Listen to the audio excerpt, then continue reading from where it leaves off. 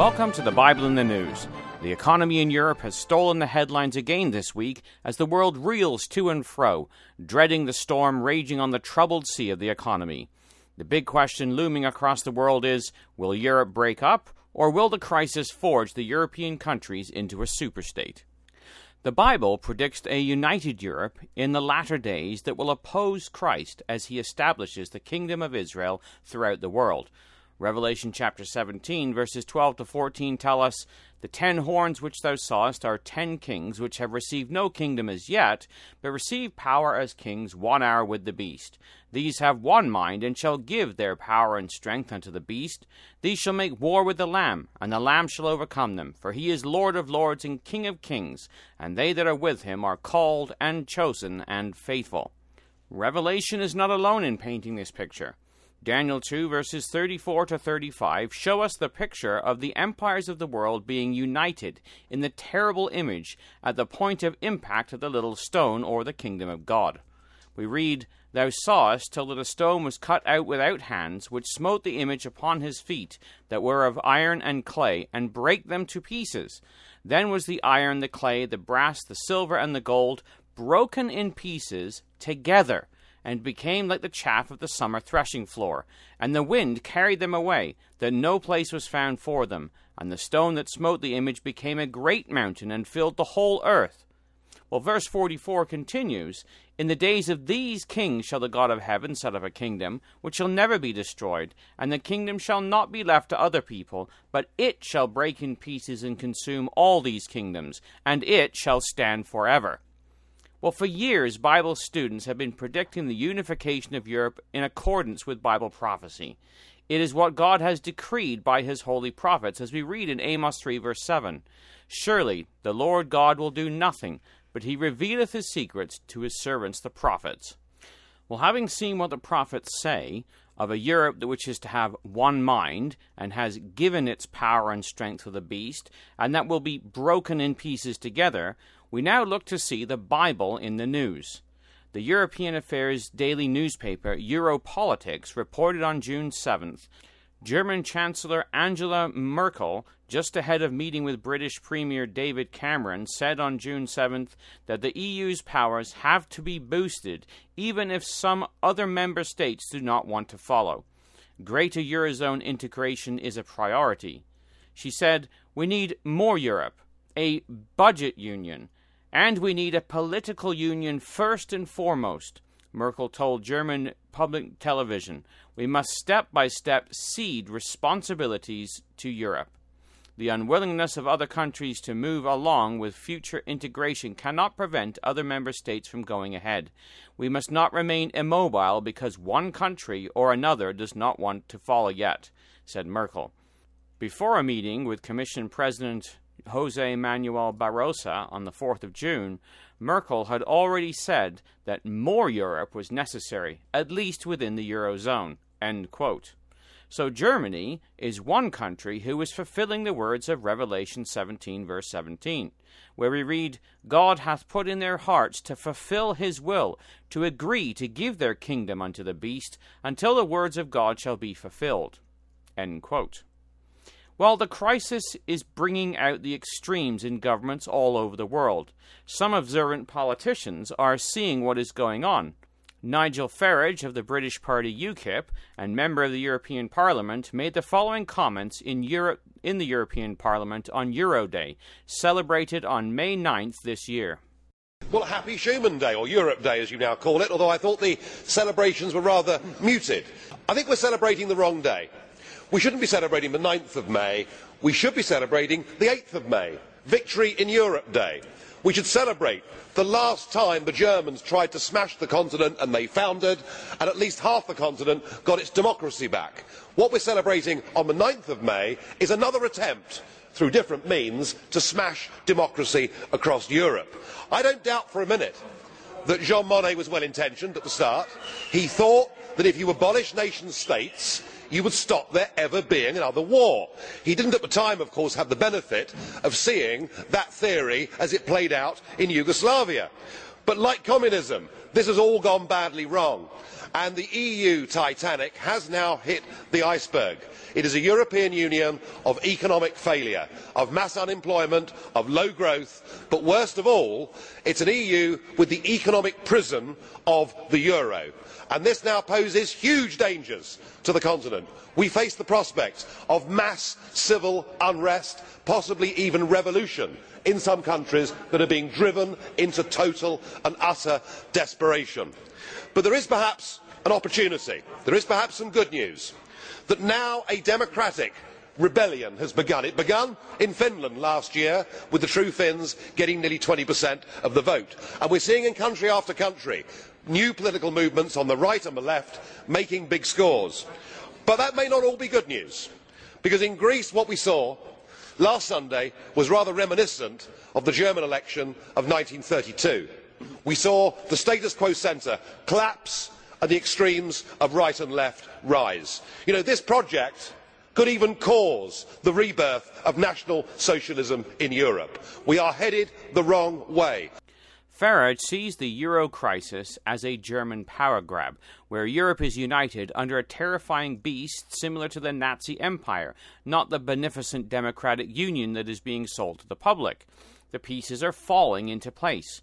The International Express on June 19th had a review written by Frederick Forsyth entitled "The Truth Behind the European Lie."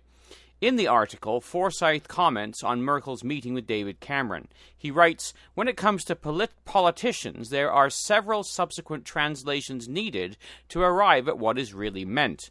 I mean, take Chancellor Angela Merkel. She told David Cameron, we must step by step cede responsibilities to Europe.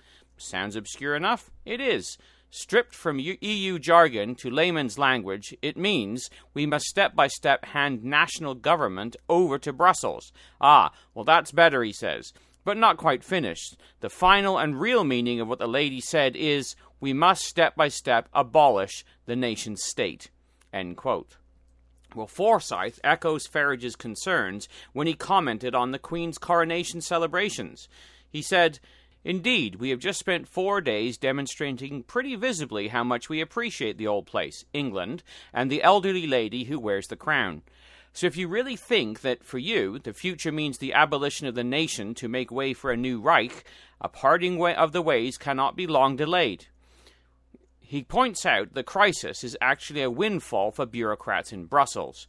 He writes, "It is being represented in our media that the crisis in the euro is met with dismay in Brussels. In fact, the reverse is the case. At the heart of the old Belgian city, now the true home of the EU, lives and works a core of fanatics so dedicated to the development of Jean Monnet's utopian dream of a single state occupying the entire continent that it bears the hallmarks of a religion. Nothing, least of all mere people, must be allowed to stand in the way of the dream. So these ultras are ecstatic. The euro crisis is enabling them to accomplish in 2 years what would have taken 10 or 20, to wit, the agreed abolition of the nation, a thoroughly tiresome obstruction to utopia. And the leading proponent is the Chancellor of the biggest and richest nation of them all. For Brussels, this isn't a crisis. It is developing into every future Christmas rolled into one. For years, those trying to explain exactly what was afoot were treated as bad, stupid, or mad. Now even the old EU fans like David Owen are changing over in droves. The Labour Party, so long duped into enthusiasm, is reconsidering." End quote. Well, will Britain wake up? Eventually, yes. But at what cost remains to be seen. The Bible predicts a different course for Britain than the rest of Europe, but that is another subject altogether.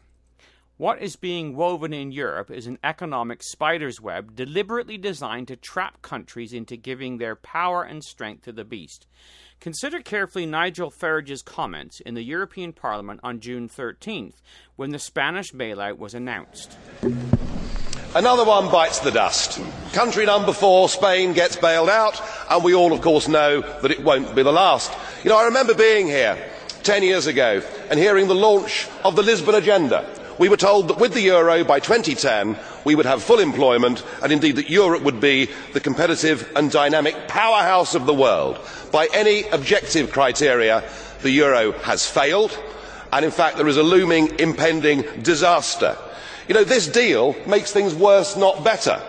100 billion is put up for the Spanish banking system, and 20% of that money has to come from Italy. And under the deal, the Italians have to lend to the Spanish banks at 3%, but to get that money, they have to borrow on the markets at 7%. It's genius, isn't it?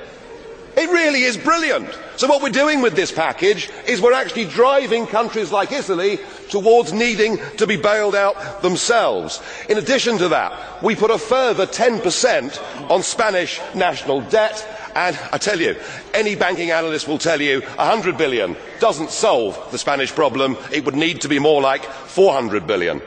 And with Greece teetering on the edge of euro withdrawal, the real elephant in the room is that once Greece leaves, the ECB, the European Central Bank, is bust.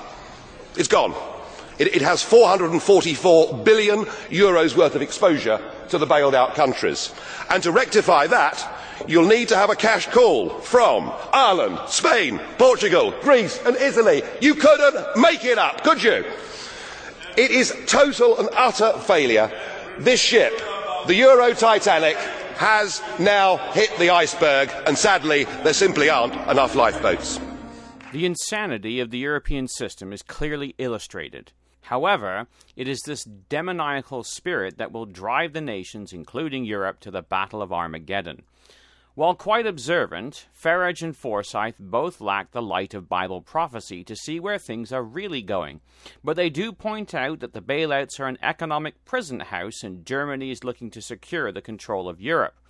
The Bible paints the picture of the European nations being forged together into the image of the latter days, which will stand only to be broken by the Lord Jesus Christ, and the kingdom of Israel, which will grind to powder all other nation-states to establish righteous rule in the earth.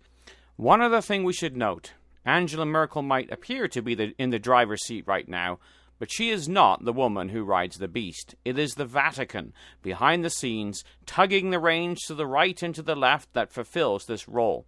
We would highly recommend you avail yourself of the July edition of the Bible magazine, which discusses this more fully. As we watch Bible prophecy being fulfilled before our very eyes, we need to prepare ourselves for the coming of the Lord Jesus Christ. For the Bible tells us in 1 Thessalonians 5, verses 4 to 6, Ye, brethren, are not in darkness, that day should overtake you as a thief. Ye are the children of light, the children of the day. We are not of the night, nor of the darkness. Let us not therefore sleep, as do others, but let us watch and be sober. And Revelation 16, verse 15, Behold, I come as a thief. Blessed is he that watcheth and keepeth his garments, lest he walk naked, and they see his shame. For the Bible in the News, this has been Jonathan Bowen joining you.